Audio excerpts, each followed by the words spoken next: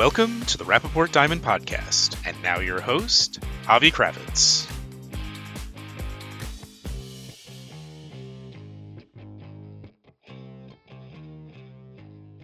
Welcome to another episode of the Rappaport Diamond Podcast.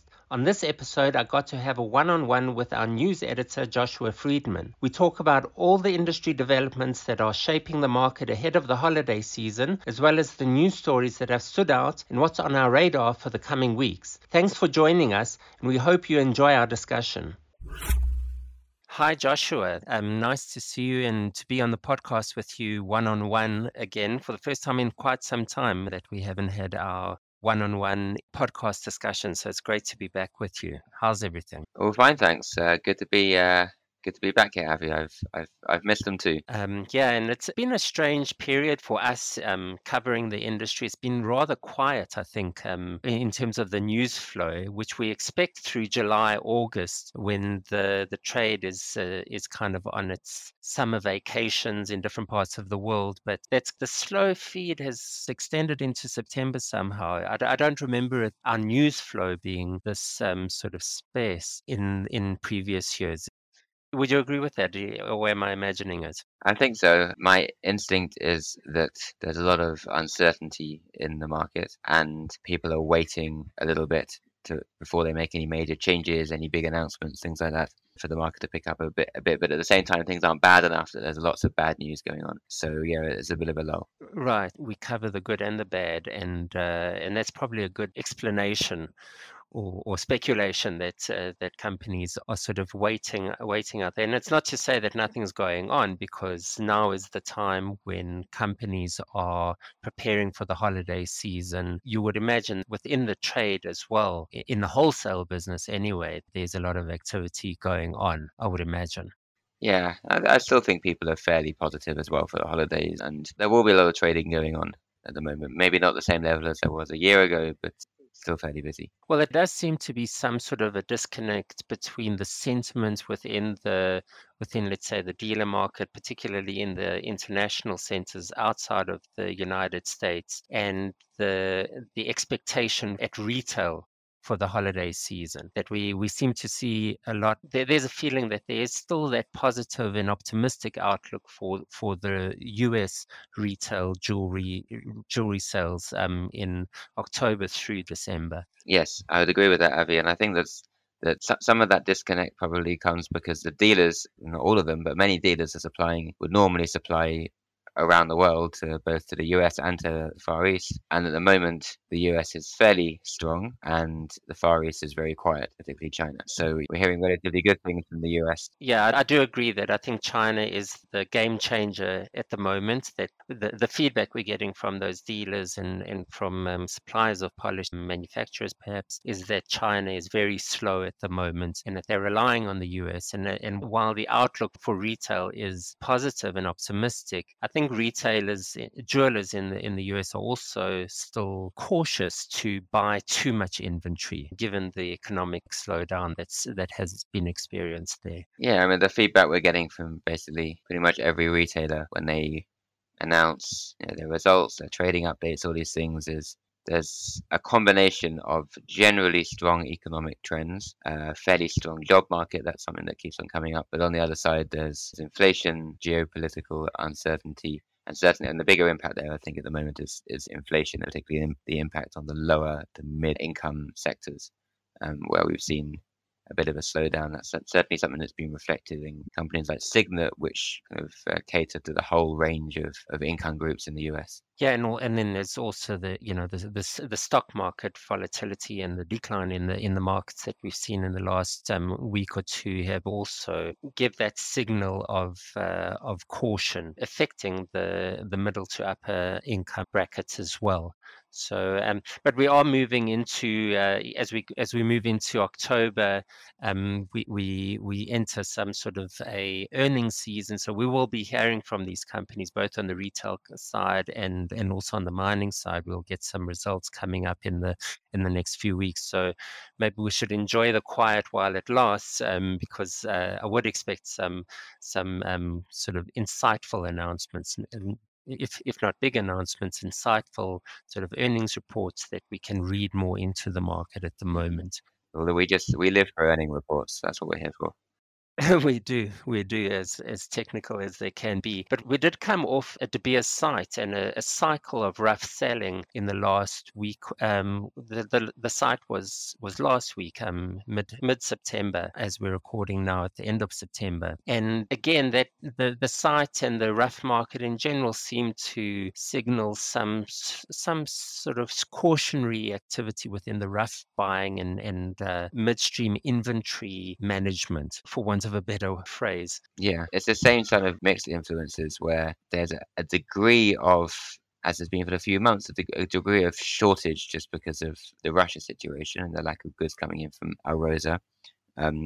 But still, there's a lot of uncertainty, a lot of simply less demand because of less consumer demand because of the shutdowns that have been in China. So what we've seen in the rough market is that the secondary market, so the people that buy from what used to be De Beers and Alrosa and now is mostly just De Beers and resell to manufacturers, so dealers, they're selling at much lower premiums than they used to. So they're getting much less money when they resell these boxes of diamonds, of rough diamonds. And also demand at the De Beers site itself seems to be lower, although the information we're getting is that there hasn't actually been De Beers hasn't actually changed their prices. They've kept prices at the same level, which they often do even when the market is quiet, because they don't want to, well, a few reasons why they do that. They don't want to take the profit hit from reduced sales, but also they don't want to damage market sentiment and cause a kind of a spiral in prices where if they reduce rough prices, then polished prices come down as well. So that's the picture we're seeing, really. Right. I think there was some expectation that De Beers would reduce prices on more broadly at the last site, given the declines that we've seen in the polished market and also on the secondary market and on the auction circuits, as you mentioned. I think one aspect of rough pricing that I'm thinking about more, and that's really following my discussion with Kieran Hodgson, our guest on the last episode of the podcast, and as a research analyst, that the mining companies really also need to look at their costs, and so there's also sort of that hesitancy to reduce prices because there's a cost basis that they need to protect, and so there's a lot more that goes into the decision than we see on the surface. And of course, the slight downturn we're going through at the moment is really nothing compared with what happened in the first half of 2020, when both De Beers and Alrosa were very careful not to reduce prices until things really picked up quite a lot later in the year, in about August of that year.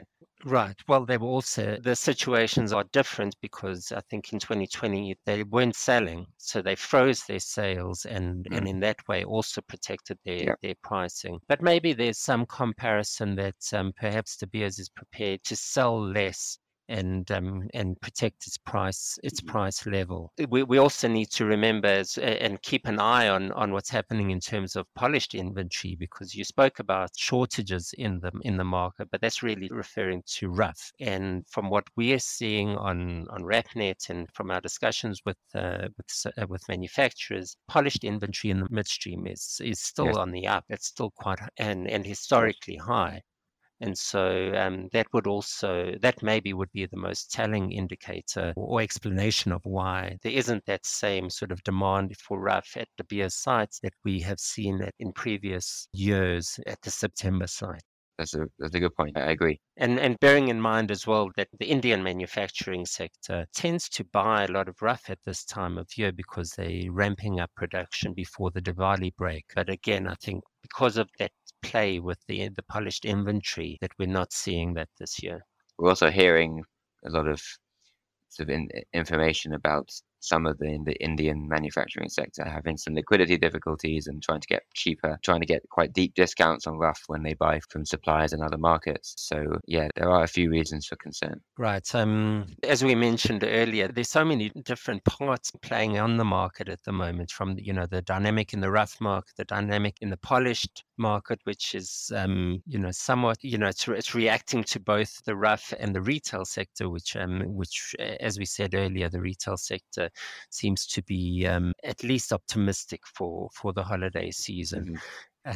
So just to change the subject a little bit, Joshua, and maybe staying on the rough market, we spoke about Alrosa being off the market, but one of the more interesting news stories that came our way in the last 2 weeks was that Grib Diamonds, which sells rough from the Grib mine being in Russia, has cancelled its October sale. And maybe you want to give us a bit of background on what led to that. What are the influencing factors that brought about that announcement by Grib? Yes. So Grib Diamonds is based in Belgium, and for many years it has sold production from the mine with which it shares a name. That mine is owned by what's now called AGD Diamonds, a privately owned company the Grib mine used to be owned by Lukoil a few years ago until AGD bought it. It wasn't actually called AGD at the time, but I'm not going to try and pronounce the previous name. Traditionally, they sold in Antwerp. Recently, so a few times this year, they've been selling in Dubai, and they had an auction that happened in September, and that was scheduled for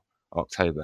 And the information we got is that some of their customers that bought goods at the September auction, the September tender, had problems settling their payments, and had problems paying and getting the payments approved by an unnamed bank.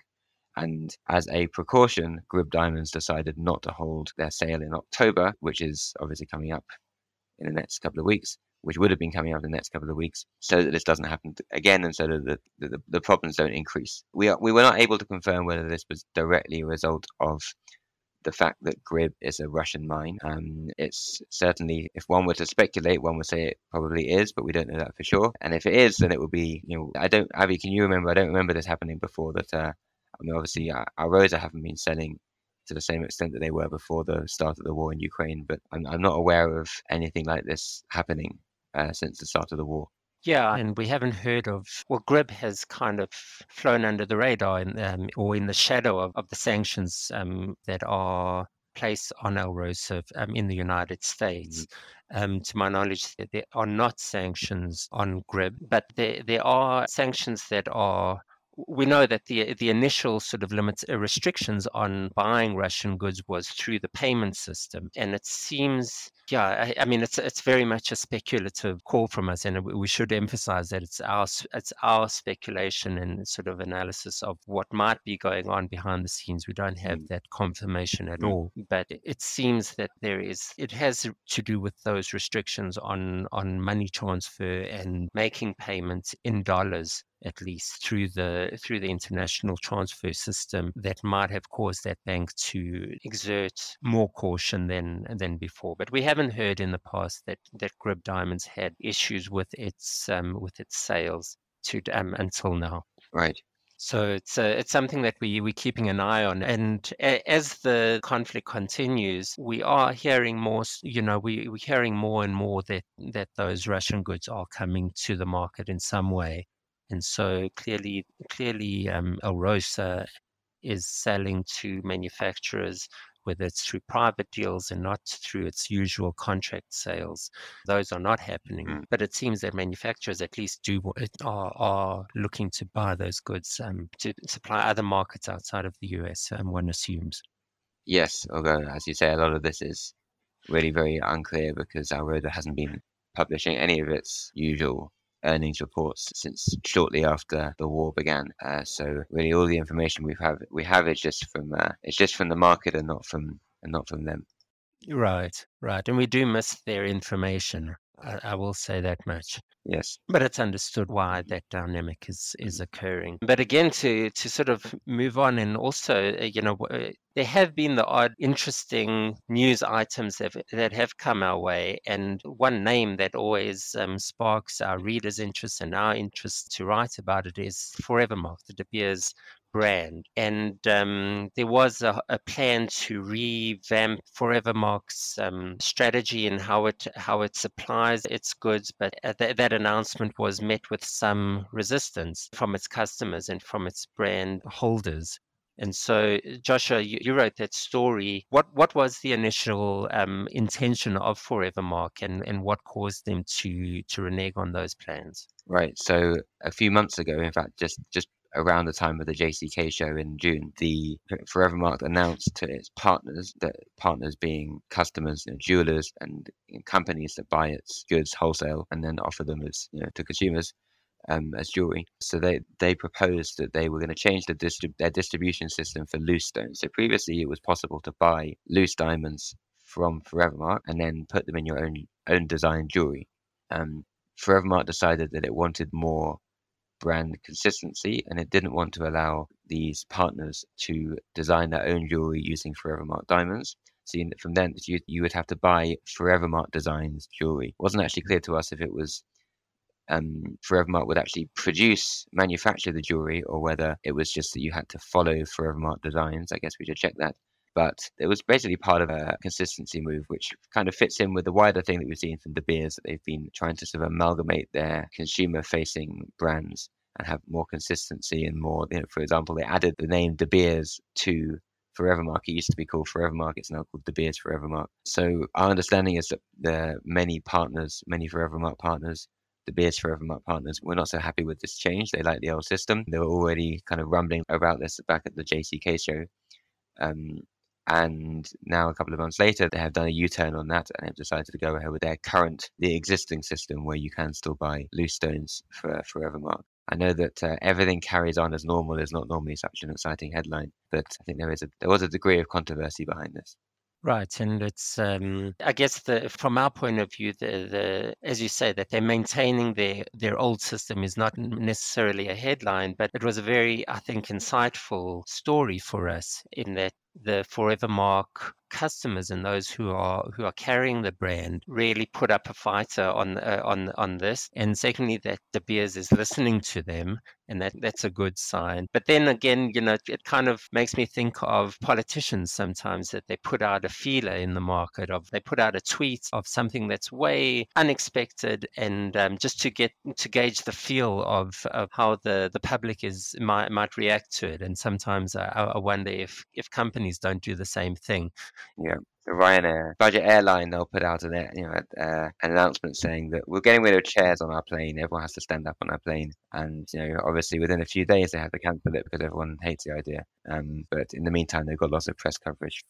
But 3 years later, they'll introduce it. That's what I was getting at. That we shouldn't dismiss the story as having ended. That it's clearly something that De Beers is eyeing and wants, and perhaps will try again, or ease its customers into its strategic goals.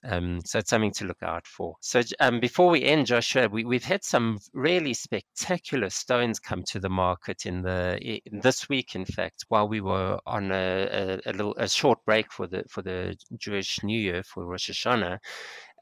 But we subsequently covered today, in fact, as we're recording, that Christie's is bringing what they call the Fortune Pink diamond to its Geneva auction in November. And it's an 18.18 carat fancy vivid pink diamond that they've got an estimated price range of $25 to $35 million.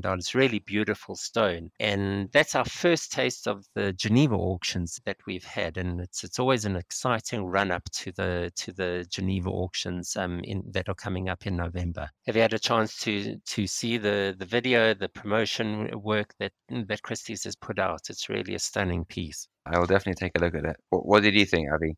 Well, firstly, they clearly are targeting the Far East in the Asian market for the stone. It's 18.18 carat stone. They said in their press release that the number 18 has some significance in the Chinese market, in the Far East. What was a little disappointing for me is that we don't have the source yet of the stone, and I'm hoping that Christie's will reveal that in time, where it came from, who cut it, what mine it came from. But it really is a really rich and striking, beautiful looking piece. So we'll see what sort of price they get for that at the auction. They do have a history of selling beautiful pink stones. The Winston Pink Legacy was their record. It was also an 18 carat fancy vivid pink that sold for $50 million. So we'll see if they can match that, and that's something to look forward to. The other beautiful stone that came to market was from Arctic Canadian Diamond Company, ACDCs. It's easier to say the acronym because I was a bit of a metalhead in my old days. But they found a really stunning, fancy, vivid yellow diamond at their mine in Ekati. And so that was a 71 carat diamond. And again, they haven't revealed how they're going to sell it or when they're going to sell it, but I'm sure it'll be in the next quarter. And again, something that I'm looking out for in the coming months ahead of the holiday season. Is there anything that stands out for you, Joshua, that we should look out for, or that you're looking out in the next month or two? I think actually what I'm looking out for is what's happening this week as we speak, which is the Singapore show, the September jewelry show that usually takes place in Hong Kong, but hasn't really taken place, or at least not in its normal form, since before COVID. And I was actually surprised how many people are going. It seems like it's maybe not the same turnout that Hong Kong show would normally get, but people are treating it as a major show. So I think I will be looking out for whether it was a successful show, what sort of market trends it signaled, and whether the Hong Kong show will be returning next year, which actually is becoming more of a possibility because the Hong Kong government has just reduced the quarantine requirement and the testing requirements for entering Hong Kong. So that does kind of open the door to a possible return of the show in its normal place next year. Right, and when they first announced that the show was moving to Singapore, we kind of joked or speculated that people wouldn't be going. And I've also been surprised at the response in terms of that you are hearing of dealers, particularly in India, a few Israeli dealers as well, and from Belgium, that are attending the Singapore show. But I think the big question, and that question lingers, whether the show is in Singapore or in Hong Kong, is whether Chinese buyers will be able to attend. It's fine for exhibitors to go and for dealers to go, but it's really the Chinese buyer that drives the activity at the traditional Hong Kong show. And those travel restrictions, I think, are still in place in China, in mainland China. And so I think that's the big announcement that we're waiting to hear in terms of the success of the show or for the Hong Kong market in general. So there's a lot to look forward to, a lot to keep an eye out for, Joshua. And so thanks very much for your insights and your knowledge of the news as our news editor, and for updating us on all those stories that we've mentioned. It's been great to have you and chatting with you in the last half hour. Likewise, thank you, Avi. It's been enjoyable. Absolutely. And thanks everyone for listening. And we look forward to speaking again soon, and have a great few weeks ahead. Thank you for listening to this episode of the Rappaport Diamond Podcast. For more discussions, news, and analysis about the diamond industry, visit us on diamonds.net. Follow Rappaport Group on Instagram, and follow Rappaport on Facebook, Twitter, and LinkedIn. And don't forget to subscribe to get future episodes.